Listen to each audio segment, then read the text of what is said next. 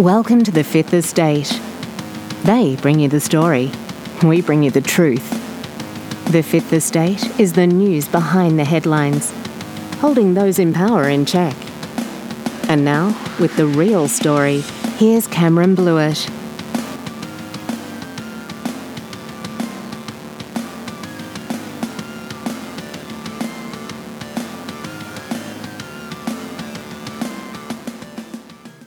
Hello, everyone. In this episode of the Fifth Estate podcast, we have Andrew Filippopoulos. See, man, I practiced it beforehand. Filippopoulos. My apologies. I'm thinking of Mark Philippousis, and it's just that got into my head, and I couldn't get it out. Anyway, my apologies. I'm not going to start again. I'm just going to keep it rolling. So I've got Andrew Filippopoulos, who is running as the Freedom Party candidate for the Mill Park district in the coming state election. Welcome, Andrew. Thank you for having me, Cameron. That's all right. Now, after I massacred that intro, can you tell people who you are and a little bit of a Reader's Digest version of your life?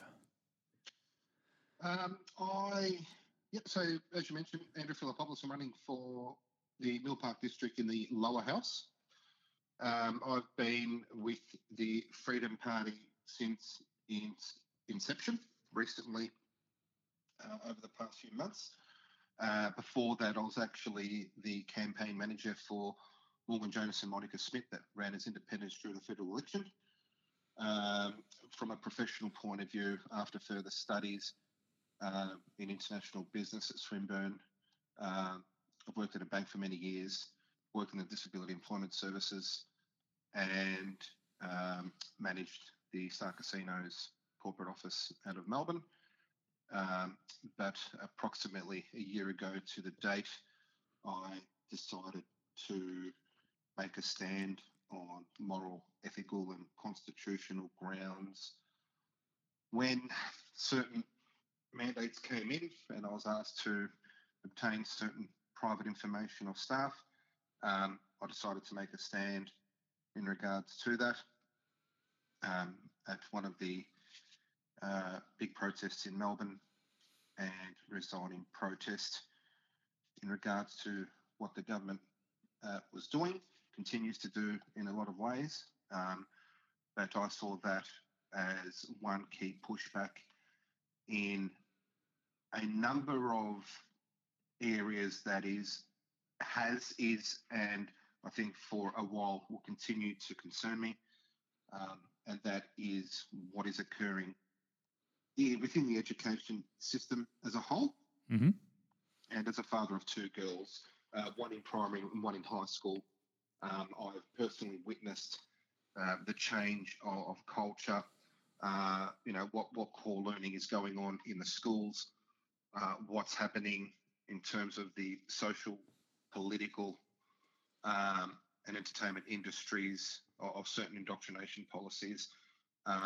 And I think as a parent, I have a moral and an ethical duty to make a stand, to call things out for what they are, because at the current rate of where we're going and what could potentially be next, I find it deeply concerning in regards to where certain agendas are heading when it comes to children. And look, I know people on the extreme left of the spectrum will probably start throwing labels and stereotypes, but gee whiz, mate, it's gone beyond that. So whatever I get called doesn't bother me anymore. That's a soapbox issue for me. What we're allowing to be done to our children. So we will have a bit of a rant about that one. But one thing I do want to ask you, and it I need to get it off my chest right from the start. Where our elected representative is a Labor Party factional member who doesn't even live in the district. Do you happen to live in the district, or are you another out-of-towner? No, I live in the heart of the district, Cameron. I live in South Moraine, which is the heart of the Mill Park district. And yes, you're correct. Lily lives in Brunswick. She doesn't live in the district. She's hardly ever seen. And yes, she's part of the socialist left faction within the Andrews government and his caucus. No, what is it with the socialist left that they don't want to live in the area? I mean, we had, we've still got Andrew Giles, who doesn't live. He lives at Northcote, and he's supposed to be the member for Scullin. And it's just like really, and he's moved his office too. So I'm guessing it's he's moved it out of the stables. I think to somewhere else. I can't remember where he's moved it to, but I'm guessing it's to be closer to home. He's definitely moved, Cameron. I actually went past the stables a few weeks ago when I was speaking to local businesses in the area, and I was going to do a live outside of Andrew Giles' office, but the place is empty. Yeah, there you go, Thomastown. He's moved to Thomastown. So he's in High Street, Thomastown now, which is disappointing. But from what I've found, I mean, he was very rarely there anyway, because every time I stopped by, he wasn't in the office. So not sure whether it was just because it was me calling or what, but anyway. So let's have a chat. Want to have a chat to you about some of the Freedom Party's policies and see how we go with that. And for those who are listening, who have been listening to the series, this is not about catching the candidates in gotcha moments or anything like that. It's a real world discussion with the candidates who obviously are after our votes, and so it's matters, things that matter to me, and to people that I've spoken to in the area. So we'll be having a bit of a chat about that. You mentioned kids before, so I think let's kick it off with that one. As I said, it is a soapbox issue for me about what's happening with our children and the indoctrination.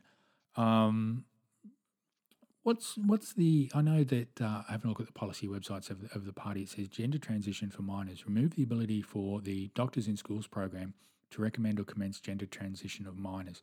Criminalise and classify gender transition therapy and surgery for minors under the category of child abuse and be legally treated in this regard. I don't think that goes far enough. Sorry, Cameron, in regards to our policy? Yeah, the policy. I mean, it's so I'm involved in the school council for one of the local high schools, and something that I discovered during that process was that 12-year-olds, obviously year 7 kids, are told, or not directly told, indirectly told through posters and all that sort of, I think brochures in the mental health counsellors or whatever they call them, offices and rooms, that the age of consent for 12-year-olds is 12, as long as there's no more than 2 years difference, that 12-year-olds can get it on.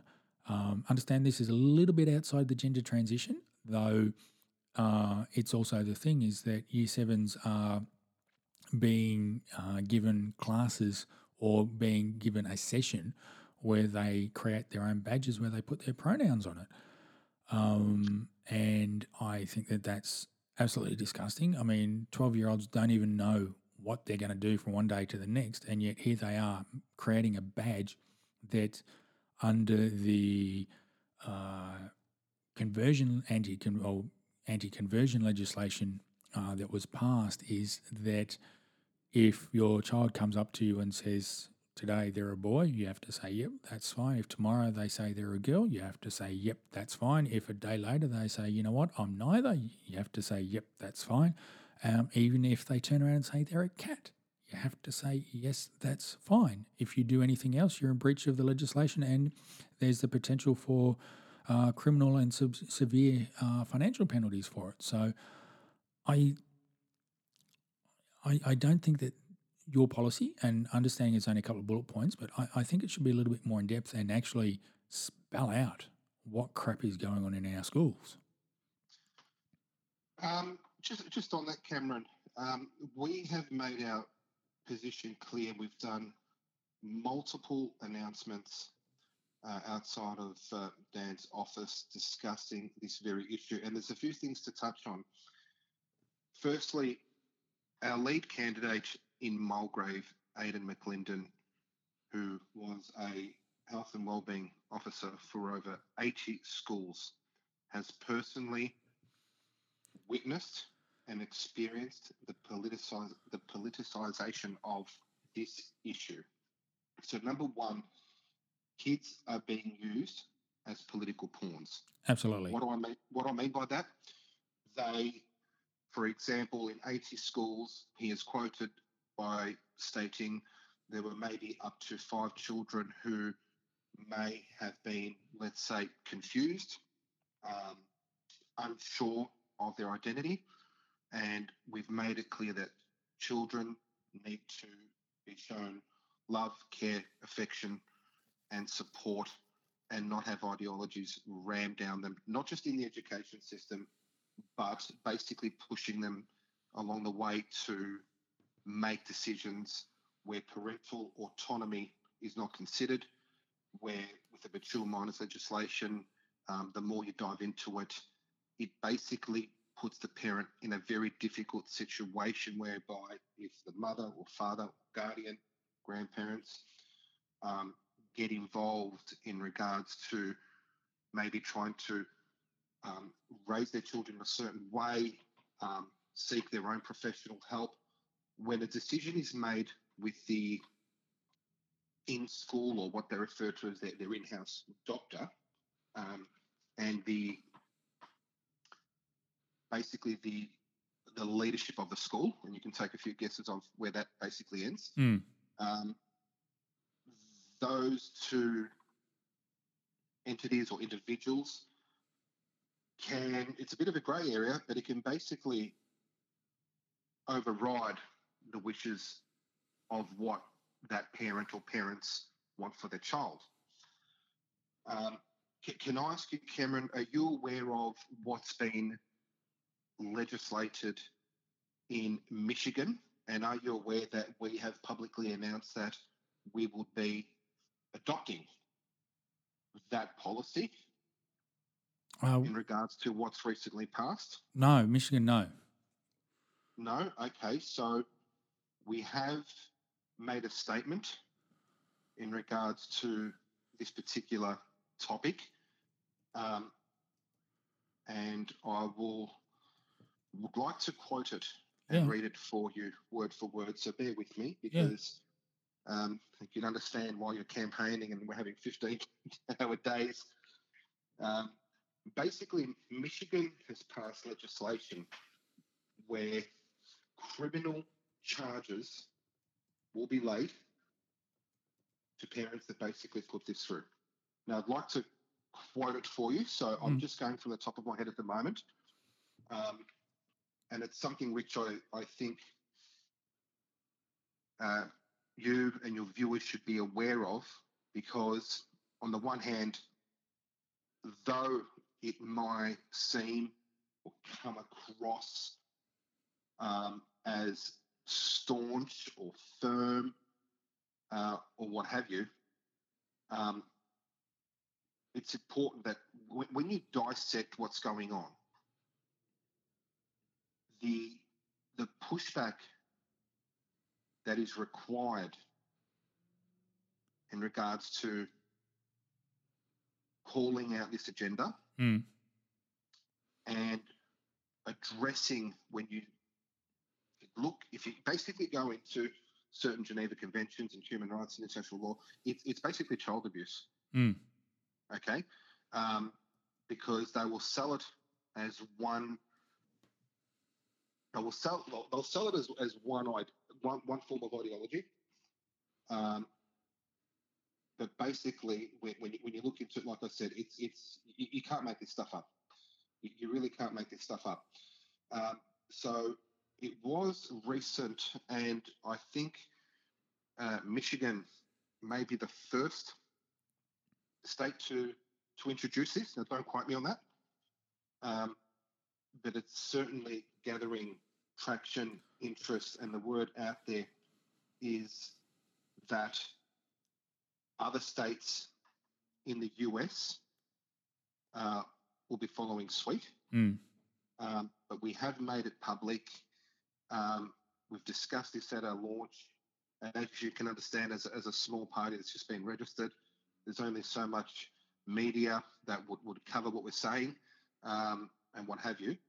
But there is legislation in Michigan which would basically lay criminal charges on the parents should they push their kids through. Now, we've said that we will blueprint and adopt that policy, which I am not aware of any other party in Australia, let alone other Western democracies, obviously not including Michigan in this case, that have taken a stance as staunch as that.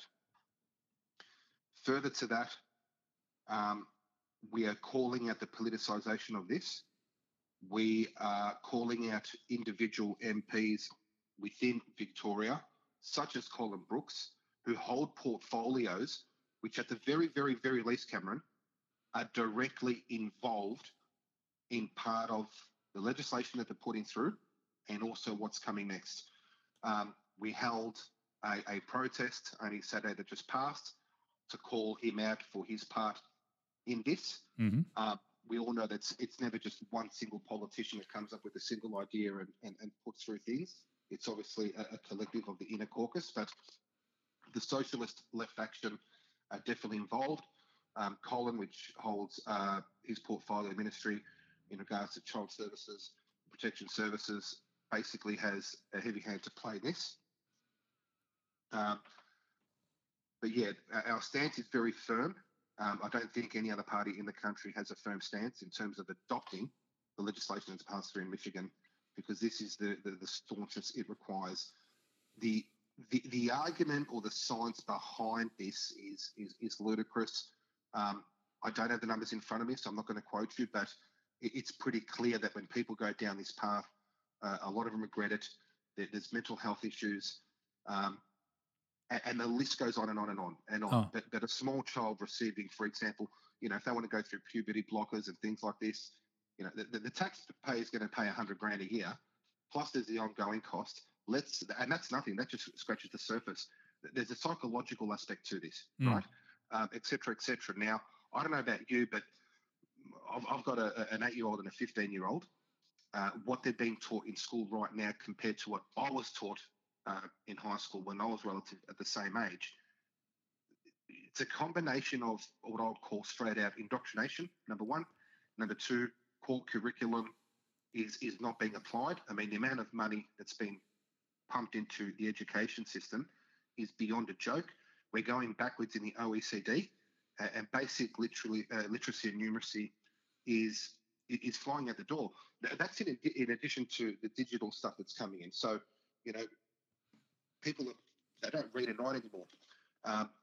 Even with general mathematics and arithmetic, yes, we started using scientific calculators when I was in year 11 and 12 back in 2000. But we were taught to think logically. We were taught to think to work things out. Now, these basic concepts that I'm talking about right now is out the door. Right, it's out the door. So in regards to your question, I'll politely say that I think adopting and publicly announcing that we will adopt what's gone through in Michigan is the staunchest that we've seen across the world, and we're the only ones to announce that we will blueprint that policy, because with certain things that are going on around the world, you don't have to recreate the wheel. You don't have to recreate the wheel. We've advocated that, if things are proven and tested and tried at a time on other policies, and I'm happy to talk about those, such as what's happening with drugs and the policy we've announced in blueprinting what Portugal has done, is that sometimes you don't have to be fancy. If it's been tried before, it works, and you see relative outcomes where there's a benefit, there's cost-neutral policies. If there's something to fix and you've got the equation to fix it, to achieve an outcome, just get on with it. Just do it, because right now, if you look at in Portugal, for example, and I'm just going to go off topic for a moment, they have introduced a drug policy and program where, again, don't quote me, it's been a long day for me, but, heroin use has been reduced by 90%. Drug-related crime is just falling at a rate like it's falling off a cliff. And what are we doing here? We're building more, drug injecting rooms and heroin rooms, and it's just, you can't make it up. So, yes, we have problems. The solutions that the government is stating that they will fund with money that doesn't exist because we're in more debt than Queensland, New South Wales, and Tasmania combined, Yeah. which is another issue which we don't know how our children are going to have to pay for that. But no, we said we're copying Michigan's legislation. It will be criminal, jailable criminal activity, and it is child abuse. I hope that answers your concern before about us not going too harsh on it. Yeah, it does. But it's definitely something that not only have we announced, but we continue to raise, at the least on a weekly basis. No other party, independent, that I know of has been as vocal and as staunch. And I encourage your viewers to go back and watch our high noons at 12, which we do daily outside of Dan's office. We've done, I think, 25 straight days to go back and look at our national convention launch, to look at the MCJ report, to look at our posts that when we do have an updated policy or a new policy, so should I say, that we're not afraid to make it public, and we're sticking by our guns because, like I said before, our lead candidate has witnessed this himself. Okay, so he has experience in this field as a teacher and a wellbeing officer. He's a man of integrity who served in the Australian Defence Force and was actually the youngest endorsed member in Australian political history since Federation in 1901. He served with the Liberals and Counter Australia's Party up in Queensland. So I think he's one of the youngest to get into Parliament, but definitely the youngest endorsed. So he's someone who's very passionate, proud of his country, has served in council, in government, in the military, in the education system.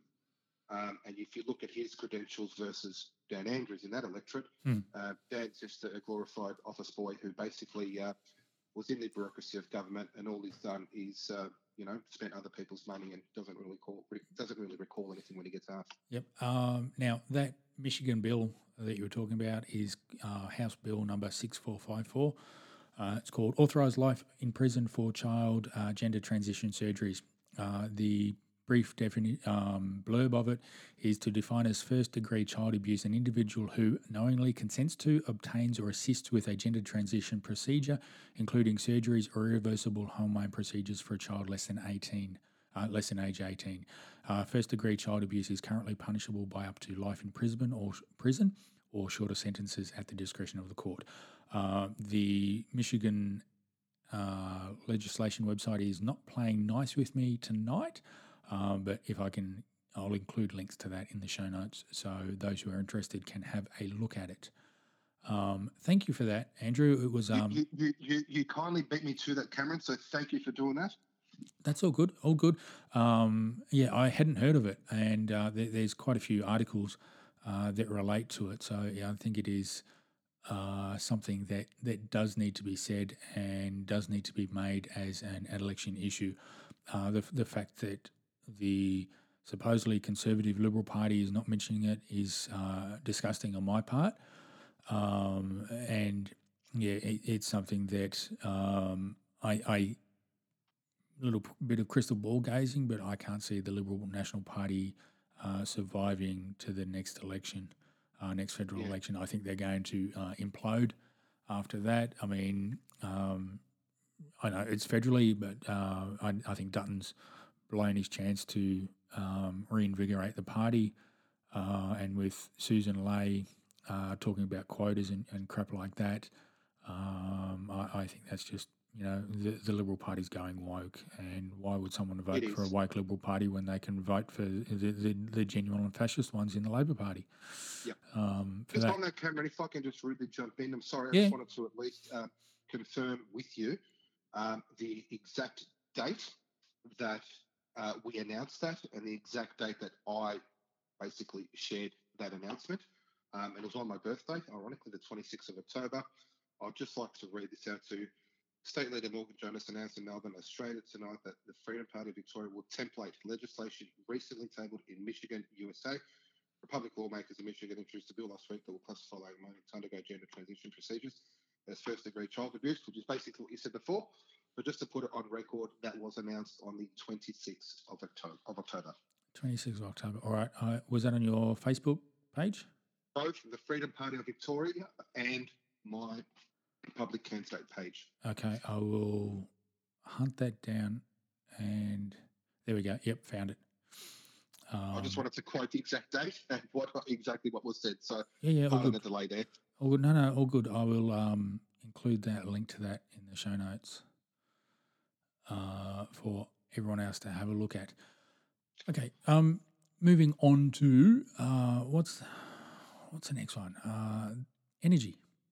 Okay, now we've seen Supreme Leader Andrews get out with his SEC logo and wanting to reinvigorate the State Electricity Commission and supposedly to produce clean, renewable energy. Of two minds of that, I don't think that what he's projecting is clean nor renewable, because for it to be renewable, it shouldn't be reliant on that source being provided. For example, if the sun don't shine, then your solar panels are useless. Same as if the wind don't blow, then your wind farm is useless. So in that aspect, neither are renewable, and I definitely don't think that they're clean because of the amount of I'm not going to use their language. The amount of traditional fuels used in their production, and the fact that once they get to the end of their useful life, they have to be buried in landfill. So, Cameron, yep. This topic is, I'll just jump in. This topic is a complete and utter basket case. Yes. Just for using, and I'll use, the climate cult zone figures. Australia produces about 1.4% of the world's emissions. We could go 100% green tomorrow, not make a difference at all. In about 100 or 200 years, we might be able to, according to their own figures, reduce the Earth's temperature by about 0.000 and make up another number of zeros and then pluck a random number out. Now, I'm not sure if you're aware of the current tally, but if you look at how many coal-fired power stations China is building, we're talking about in the hundreds. Yep. We've got a few. It is complete insanity. Every call and prediction the UN has made on the climate cult has not occurred. I'm still waiting for the ice caps to fall. I'm still waiting for Santa to jump off his skis and go into a boat because there's no ice caps for him to ski on. We have the elderly who can't turn the heater on in winter because power bills are through the roof. This topic is so farcical, you cannot make it up in your wildest imagination. The world is basically laughing at us, mate. I can tell you that now. When you look at energy, or even Australia's natural resources as a whole, so we're talking, you look at our minerals, you look at our uranium, you look at our clean coal. What type of greenie would want to shut our coal down while other parts in the world are opening up dirtier coal-fired power stations to make money, to provide energy, to have the cost of energy down for business to run and for us to just basically survive? You cannot make this rubbish up. I'm calling it a climate cult because that's what it is. And on the far left's own numbers, you just, I really don't know how we can have a constructive discussion on this because it's complete and utter lunacy. So and that's the thing. I mean, even going just looking at the one point is that when the blades and the solar cells have reached their useful life, they have to be buried in landfill. So that's obvious enough there that it's got nothing to do with the environment. So, my position, and it may be putting the tinfoil hat on, whether you wanted to respond to it or not, that's entirely up to you. My view is that this is all about control, because the more that they get you onto a power system that they can control, so we're going to see more smart meters pop in and everything like that, the more that they can dictate your life. So it does tie into something that I do want to talk to you about a bit later on, namely ESG. So, if your carbon credits are too high, we've seen the Commonwealth Bank is pushing out a carbon tracker through one of their smartphone apps so you can track your carbon. This is what it comes down to. We've seen California turn around and say, well, no, you've got to have your thermostat at a set degree, Fahrenheit. If it's not, then if you've got a smart thermostat, well, then the corporation changes that thermostat. So there's that. And this is what it all is that once they move away from traditional energy sources into these new dirty, quote-unquote, green ones, there's more ability to control the population. As I said, that's my thoughts. I mean, you don't have to comment on it or anything if you don't want to. If you do, full marks to you. I will comment and put it on the record that it's a complete farce. I will call it a scam. It's been proven already that every call they've made has not come to fruition. Okay? That is a fact. Every call that UN have made has not come true. This is not me saying it. The second point I'll make is the numbers do not add up. Thirdly, going back to the previous point, you shut down a few so that hundreds get built elsewhere. I really don't know how much I can add to that. Yeah, okay. So, and the fourth thing I'll just say quickly, Cameron, is I drive a diesel car. I would like to give you a bit of the frustrations that I get. This is a green idea. My diesel car has what's called a DPF, a diesel particulate filter. Now, that filter is, and I've learned this the hard way because I've had issues with it recently, but basically the idea is to capture soot instead of it going through the exhaust. Yep. Now, when that filter builds up, what happens is I get an amber light on my car, which means I need to go for a burn. So on the one hand, you're capturing this very, very fine soot, and when it builds up, I actually need to drive my vehicle for at least 20 minutes to half an hour, and that's on a good run, on a freeway, non-stop. So when that amber light comes up, I ring my wife and I say, darling, I'm going for a burn, which means I need to play certain music which will keep me calm because of the lunacy of this, and I've got to drive extra mileage to burn that soot out of the DPF filter, right, so that it does a regeneration. That is utter insanity. Yep, I'm with you on that one. A green idea, I need to drive further, longer, and faster to have soot come out of my exhaust. You cannot make this shit up.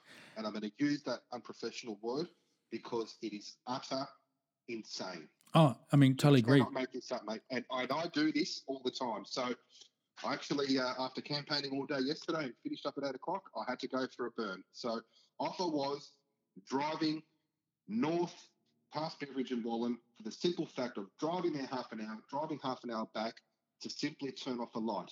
It makes no sense. But then again, common sense is not so common after all. So I can't explain why I need to do that. If anyone's got an answer, I'm all ears. Totally. Yep. The what is it? Euro 6 standard. I have that same challenge with the AdBlue. My thoughts is all this is to help China. Whether it's the solar panels, whether it's the wind turbine blades, or even the AdBlue, because as we experienced, all that stuff's made in China because we've closed down manufacturing out here. But not going to get into any conspiracy theories on that one. But it does. I think the powers that be have a lot of questions to answer, questions to answer with regards to that. I mean, my problem is I've got a similar vehicle for that one, and because it's all got sensors and everything like that in it, is that I have to change the oil quicker. Otherwise, all the crap goes into the oil, and then the sensors turn around and say, no, your oil's depleted, and then, she goes into limp home mode, and I can't drive her, anything over, I think it's 25 or 30 Ks an hour.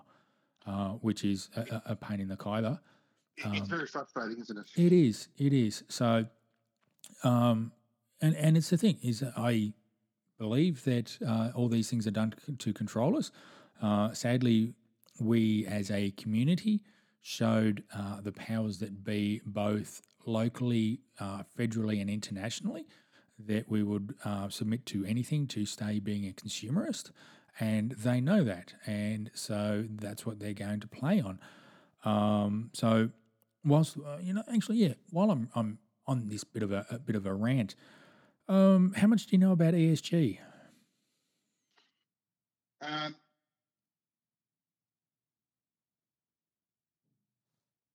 in what manner? Sorry. Have you heard about it? Do you know what it is? What are your thoughts on it? And this is just you and me talking. It's I'm not asking you for an official policy party position on it or anything like that. Though, if we're out in the pub and having that discussion, how would you solve that problem that's coming? In terms of ESG, are we talking environmental, social, Social and corporate governance? Yep, absolutely. Oh, wow. It's been a long day. This could get longer. Okay. No. Just a Reader's Digest version. We've seen the writings on the wall. So it's going to come is that once the central bank digital currency comes in, which is not a digital currency and it's an electronic voucher system, it's going to be that, for example, you and I driving our diesel vehicles, we go and fill up. I fill up weekly. It's going to get to the point where I put my card in the machine and the machine says, no, you've exceeded your carbon credits for the week. You can't fill up. So then what do I do? Or it comes down to, I might have taken the kids for a drive down to Frankston or Mornington or something like that, come back. So the car's got me going, the Big Brother's got me going through the tolls. So they know how many Ks I've done. It comes to going shopping and bang, my payment has been rejected because I've exceeded my carbon credits due to the drive and the snacks that we bought on the way. And we see that with the suburban rail loop where the regime was advertising, I think it was 140K for a diversity officer. So that's all to tie in with ESG, the whole obsession with, quote unquote, green energy is to do with ESG. Something that's near and dear to me is the International Standards Organization creating payment codes for both MasterCard and Visa card for firearm and ammunition purchases when it used to be just as a general purchase. That's all part of ESG because it's going to come to a point where you go and swipe your card and the card says, nope, you're not a good reputational risk anymore. We can't allow you to buy that ammunition because you've bought too much. Or we can't allow you to buy, that particular shotgun because, that will exceed the reputational risk that the bank is willing to accept or tolerate with your purchases. This is everything that's coming. I don't think we need to put our tinfoil hat on. The short answer, Cameron, is it's ludicrous. It's wrong. I'm against it. We as a party are against it.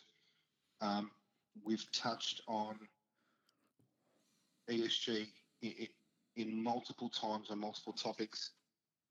It's wrong.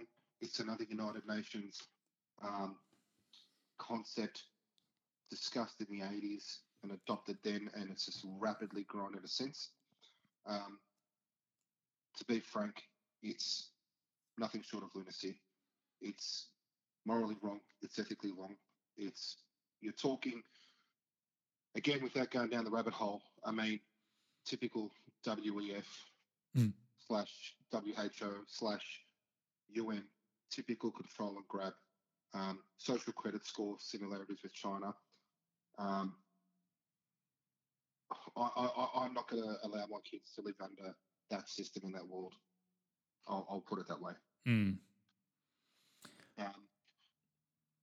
This is something that we can talk about for hours when it comes to, that corporate world. It's just, can we see that it's coming? Yes. Are people awaking to it? Yes. I think there is one angle of it being pushed, I think there is another angle of more and more people waking up to this and pushing back. And I think, it's so wrong. Like I said before, Yeah. I'm against it. It's wrong in every facet, complete control. But just another great example that you've brought up on what we're facing. And you see the relationship that thought process has with everything else. I mean, what are the key words here? Control, control, control. Yep. And, it goes into other facets. You either have a belief, if you are a person that has a higher belief than the government, okay, whether that's God, whether it's something spiritually, if you're a faith-based person in any way, shape, or form, okay, we're not talking about a particular religion, any religion. If your belief is higher than the government, then the government wants to control you. Mm-hmm. If your belief system is the government, that is what they want. Mm-hmm. So we've called this out as well. Even in our launch, we even made a slogan. You need to choose. It's God or government that you believe in. Yep. And I'm not saying God in a certain way. What I'm saying is, you need to believe in something above yourself. Well, not that you need to, but if you do, then the government sees that as a threat. When you really think about it, the government sees that as a threat. And that's why, for example, in communism, well, you know where I'm going to go with this now when it comes to... Yep. So, a perfect example of that is the gay conversion bill that came out. Now, it made it an offence to pray. And, these are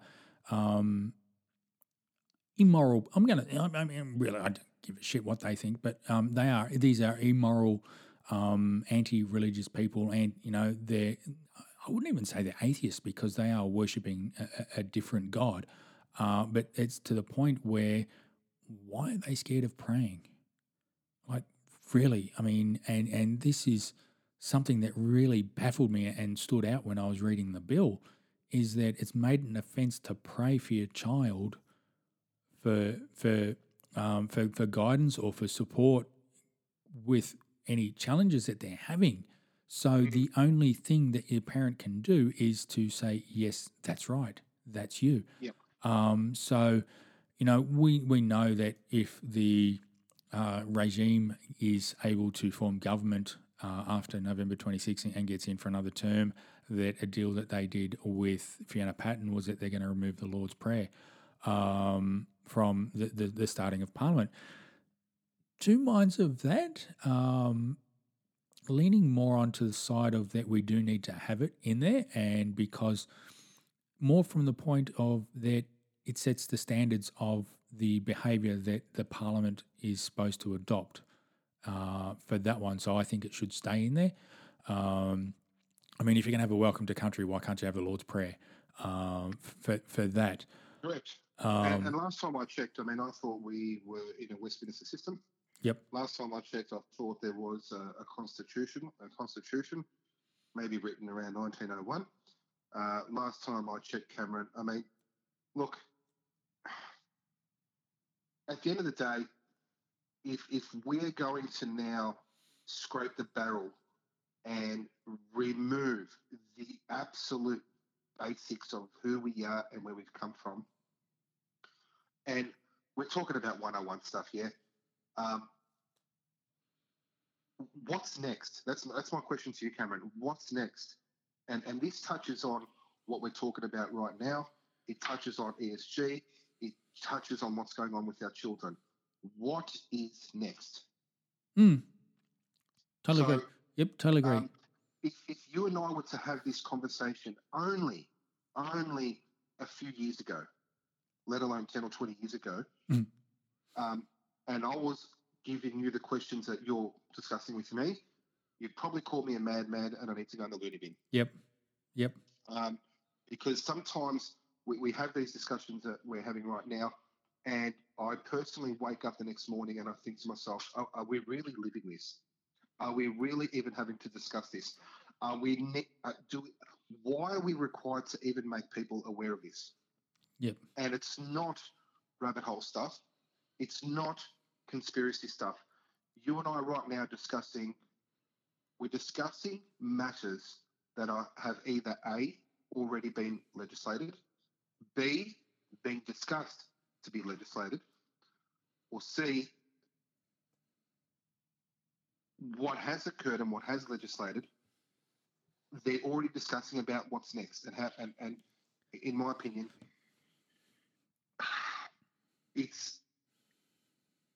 I really don't know how to answer you, and I'm not trying to sound unprofessional, and I'm not trying to sound like I'm lost for words, but you cannot make this stuff up, mate. Oh, I totally agree. You really can't. Totally agree. So I'm sorry I'm stuck for words, but I'm hoping you can. No, it's all good. You can sense where I'm coming from, because I find it. When you look at the legality of it, I personally see a lot of what's going on constitutionally wrong. Mm-hmm. Okay. Is it morally and ethically wrong? Well, if you've got no soul, fair enough. But we need to respect what we have, and we need to understand that if we go down this path of everything that we've discussed, I would like to ask your viewers or anyone, or I'd love the challenge of having a constructive debate and have anyone explain to you or me, why is any of what we're discussing, the challenges that we're facing, a good idea? What is the outcome? What are the benefits? Because I'm honestly struggling to find the answers. Yep. I mean, if I pay my child, if I pay a decent amount of money to send my school, to send my child to school to get an education, why is my child coming home and saying to me, Dad, there's an 8-year-old child, one day boy, one day girl, and I'm getting in trouble because I can't keep up with what they want to be called? Why am I having to explain that to an 8-year-old? Yep.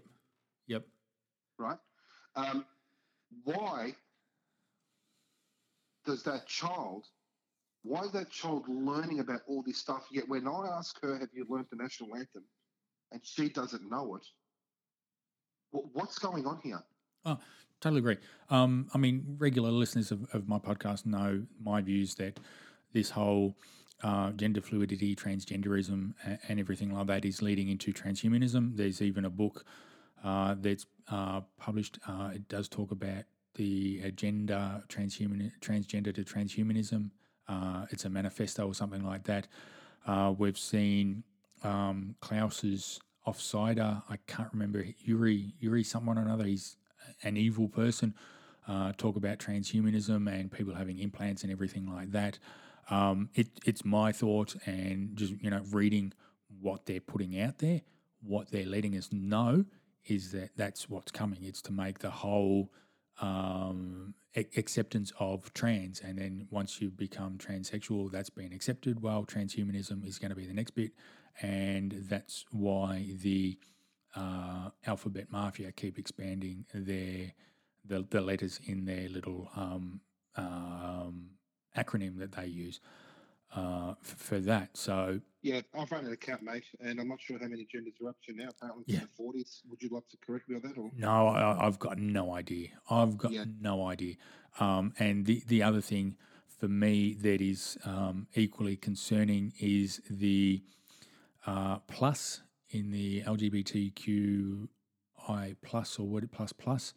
One of the pluses includes what they call MAPS, which is a minor attracted person. When way back in the day when I was growing up, they weren't called MAPS, they were called plain and simple pedophiles. There's a big push to have that title, have MAPS recognised and the descriptor of pedophile removed from the language, because that is, what are they called, dehumanising and something else for that one. So it's the thing. It's sick, it's evil, it's wrong, and it needs to be called out. It is. Okay, and I'm using very polite words here. Oh, I've sworn at a lot of my speeches. yep. I'll put that out there. I even had a passionate speech outside of Dan's office a couple of weeks ago and let off a few F-bombs. So I'll let one off now, Cameron. It is fucking wrong. It is. And that's the kind version of me and my opinion on that. It is fucking wrong. I'm sorry, but it's sick. It's delusional. It's I don't know how any parent who is aware of this can stand for this. Yep, totally agree. Totally. As you know, the only way that evil succeeds is if good men do nothing. So when I say men and women, just to be clear. I won't ask you to define what a woman is, so I'll accept that the view of two genders. So was it taken on notice twice? Yep. Recently. Yeah, apparently you could have Googled it. I think the definition in Google is what is it? An adult female human being. Yes. Yeah, it's 5 words. Although that's probably changed by now. Oh, please stop. No. Google's probably gone in and changed it due to that. Oh, wow. What is it? Oh, no, I can't find that. Anyway, I'm not going to go down that rabbit hole. Please. Yeah, so I won't go there. But, that's my thoughts. Whether you subscribe to that one it's entirely up to you. This is just a little general discussion. Did want to talk about, I think we'll quickly just go into the firearms policy, if you don't mind, of the Freedom Party. I'm not ashamed of the fact. I'm not going to hide it. I'm a licensed firearm owner. I do like clay pigeons. Down the line, I think I'm doing and all that sort of stuff. So I'm not a hunter or anything like that. I gave up that years ago. I have some severe ethical and moral opposition to it. So I'm not going to talk so much about that because that'll get into a whole new discussion. But just about just an over being mindful of the time, just and over sort of like a high level view of it, if we can get down to that bit. Yeah, great question. And to be frank with you, the website has not been updated because we had one of our candidates actually announce our policy only 2 days ago. Mm-hmm. But in short, and I have nothing to quote from you right now, but we will be having a firearms policy which incorporates and includes a lot of areas that need to be discussed. No, there is a fair bit on there now. Yeah, there's a fair bit going on, and I can't answer you that in one sentence. But our policy will involve the bureaucracy involved in firearms right now. Number one. Number two, to take into consideration the concerns that farmers have for pests, okay, and what hurdles they need to overcome, which is completely stupid, okay. What they need to go through is just, you can't make this stuff up. And what's also happening in the agricultural sector. So there's a lot of overlapping issues which fall under that umbrella. I hope you can understand, but I mean, look, how do you control the population? You disarm them. So, I mean, that's another rabbit hole again. Consider I'm going from, but it's something we're addressing. I'm a licensed firearm holder myself. Common sense needs to again come back into this policy, but I think that once that is put in the public domain, I will be very glad to share that with you and go through it with you thoroughly. Mm-hmm.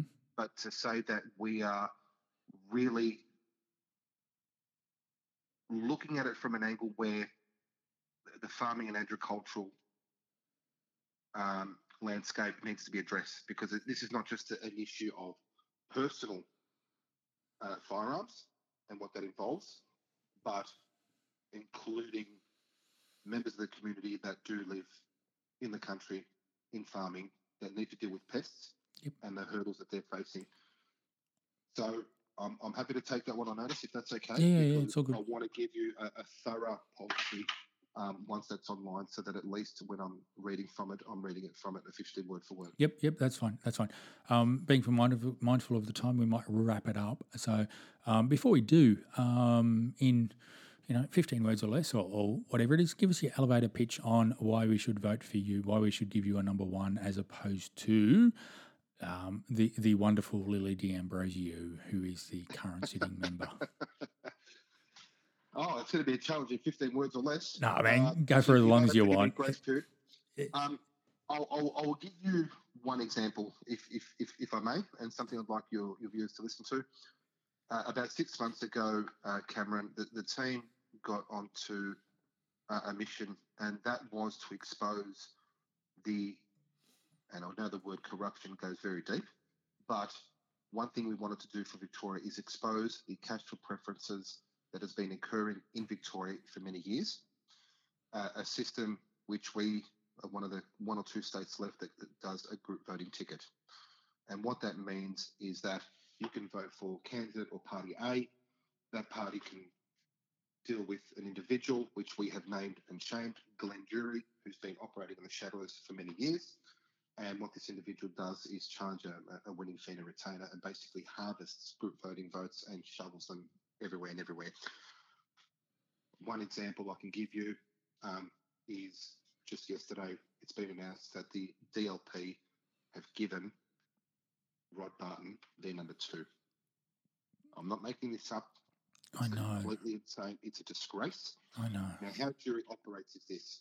You pay a fee, you get your seat by having the ball bounce in a certain way between parties and individuals, and the voter could have voted for a party ideologically aligned on one side, and if he or she or they knew that their votes were going elsewhere, I'm pretty sure they'd be disappointed, and that's a polite way of putting it.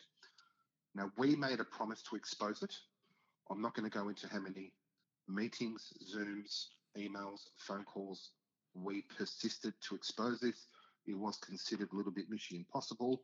It was one of those examples, Cameron, where people were saying to us, it's too hard to do. You're never going to expose it. It's been happening for years. Too much money has gone through that system. You guys are just a little guy. Well, I'm proud and happy to say that we have exposed it. We're proud and happy to say that it's even made the mainstream media. And we're happy and proud to say that we are the only party out of the 22 or 23 that's on that group voting ticket to stick to our promise. We have said that we will not operate or deal with this individual in any way, shape or form. And in any way, shape or form, we're the only ones that have stuck to that promise. We created what we refer to as an ethical block to push back on that model with some like-minded parties. Those parties have in some ways stuck to it, but in others done some side deals out there. It's a very, very, very complex system, but happy to put on record that we've exposed the corruption. Unfortunately, some have dealt with him still because they are after self-interest. Our motto is whether it costs us seats or votes, we would not go down that path. We never will, and we've stuck to our promise at whatever cost that may be. So that I will say on behalf of the party, which I'm proud and privileged to be involved from the start and having witnessed that journey. Yes, it's exposed wolves in sheep's clothing. Yes, I've spoken to a lot of candidates from these parties that weren't even aware of this. Yes, I do believe that a lot of the candidates that are in this fight for the right cause will fold into us. Many already have, Cameron, leading up to this because of the exposure. I can state on record that on our ballot, we have candidates that have come across from One Nation, from the AFP, which did not continue up until recently, and they have folded into us, from UAP, from, I think I mentioned One Nation and Lib Dems and UAP, AFP. So part of this journey, you can take the easy shortcut way. You can pay a bit of money to increase or just about guarantee a mathematical outcome. We're proud to say that we have not done it. When we submitted our group voting ticket, we also publicly announced that officially, even though we were announcing it for many, many, many weeks and months, shall I say, in meetings, on social media, etc. That's from a collective or from a party point of view. Individually, myself, I have, I believe, proven via my actions already, not my words or promises, that I believe in our Constitution in no matter what cost that comes. I have given up my job and career in protest to push back. I have spoken up for our children on multiple occasions, both on the grounds and on independent media, because you can understand that our media reach is only so far. And my promise to the people, and I'd like to be measured on outcome, on actions to date, is to be a man of the people, for the people, to expose what's happening, which we've done, and to conduct ourselves in a moral and ethical way, no matter what that cost shall be. I know what I'm saying, Cameron, might sound very poetic and helpful, but at the end of the day, the sacrifices I've made to put a stop and a hold on my life at my expense and my family's expense, and the price that we've paid thus far, I hope is a sign of what we can possibly achieve. But I believe that at the end of the day, right will overcome wrong, good will prevail over evil, and the truth will never be hidden. And that's my personal ethos and philosophy. And I do believe we're going to have some battles that we may win or lose along the way. Ultimately, if you want to call this a war, I don't mean that in a lateral sense, but I'm sure you understand where I'm going at. Ultimately, I think we will win this war. No, it is a war. It's a cultural war. So it's a cultural war. Don't be embarrassed to call it a war. It is many things on that. It's a cultural war. It's a spiritual war. It's a war of people that lurk in the shadows, etc. I mean, the list really goes on. And at the end of the day, I could say that in the last 2 years, I've spent a year and a half to 3/4. I've spent one weekend with my children. I've been to every protest pushing back. I've put myself, my name, and my reputation in the public domain. I don't care at what cost that comes, because at the end of the day, if this is my calling, so be it. But I know that in years to come, our children will be thankful. Our children will remember those that spoke up, like what you're doing yourself, Cameron, because at the end of the day, it's our deeds and our actions that are remembered. And it's something that my father taught me. And I lost him at the age of 15. And to this day, it's individuals like him, the morals that I've been taught, and the way I was raised, that at the end of the day, we are here for our children. And that is the most important thing. It is for them. As parents, I personally, it doesn't bother me what costs or what expense these pushbacks and battles need to happen. There will be no greater feeling as an old person when my child can look at me in the eye and without even saying a word, they will know that Dad did his bit in his way as much as he could have. And that's something I think, Cameron, I think I could, in the end, pass on with peace, So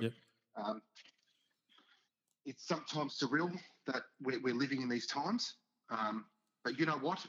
I look at the positives. This is an opportunity. Every problem is an opportunity. And our opportunity and our chance is to do the right thing. We owe it to previous generations. We owe it to the Anzacs. And we owe it to everyone's past. When you think about it, everyone's past. All different cultures have had their wars, but in the end, it's a duty. It's a duty and a responsibility to step up to the plate. And in this case, right now, in today's day and age, the way I see it, I will not let my children inherit the madness that is going on right now. And I think that's the bottom line. Yep. I know it. You know it. I'm guessing a lot of your viewers, you know it. But never, never, never doubt what one person can do. Never think it's too hard. Never believe I can't do anything. I can't say anything. I can't push back. I can't make people aware. The last couple of years has shown me and inspired me personally, having witnessed so many people speak up and stand up, that we can actually achieve something, okay? We can overcome these hurdles, and we can do them the right way to ensure, like I said before, that our kids hopefully don't have to push back. And I think that is the bottom line here at the end of the day, because everything we've discussed has covered on we've touched on a lot of topics, but they're all interrelated, and we know that, and I'm sure your viewers know that, and your listeners. But yeah, I've seen a lot which gives me hope, and that passion drives me. Yep. So that's the longest 15 words I've ever heard. No, all good, man. All good. So where can people find you? They can find me on the party's website. I do have a public page for the campaign. If anyone would like to speak to me or see me through your viewers, I'm happy for you to pass on those details. Yeah, I'll include links in the show notes. I like, yes, there is, social media out there, but there's only so much. I mean, at the end of the day, if anyone's got any questions, I'm happy for them to come through you. And if anyone's got any concerns, questions, or just like to have a chat or find out more about what we've done, what we're planning on doing, or anything like that, I'm always open. Don't think I've never not returned a call or had a discussion. If there's something I don't know, I'll be honest and say I'll come back. Yeah, I hope that helps. But, yeah. Are you the one driving the Freedom Truck around, or is that someone else? No, a very close friend of mine is organising that. It is a truck that was used during Kill the Bill. It is a truck that we have used to raise awareness on what they're doing to little children in terms of experimental stuff. Let's not use the word. It's at the moment got the boot Dad Andrews on it right now. It is being driven all around Melbourne every day and every night. I think there's been some, I don't have TikTok, but there's been some funny TikTok videos made where just people of the public come and interview us, and I think I'm in a couple of those. But again, that's part of the awareness campaign. It's part of just getting out there and doing our bit to just show people, we're here to make a stand. Yep. All right, too easy. Thank you for this, Andrew. It's been really good. Happy for it, and everything like that. If there's time, be willing to do another one later on. Obviously, if there's time permitting before. We've only got 10 days now before the election. But if there's anything else, just won't be another big long one. But if there's a couple of little sound bites that want to add in, more than happy to do that and have a quick discussion about any issues that you're finding through pre-polling and everything like that. So on that note, thank you for joining, and good luck with the election. Thank you, Cameron. It's been a pleasure being on here, and I look forward to jumping on again. All right. Too easy. All right. See ya. Thank you. Thank you for listening to this episode of The Fifth Estate, the news behind the headlines. Until the next episode of The Fifth Estate releases, we'd love for you to leave a review wherever you go to for quality podcasts. And we'll keep holding those in power in check.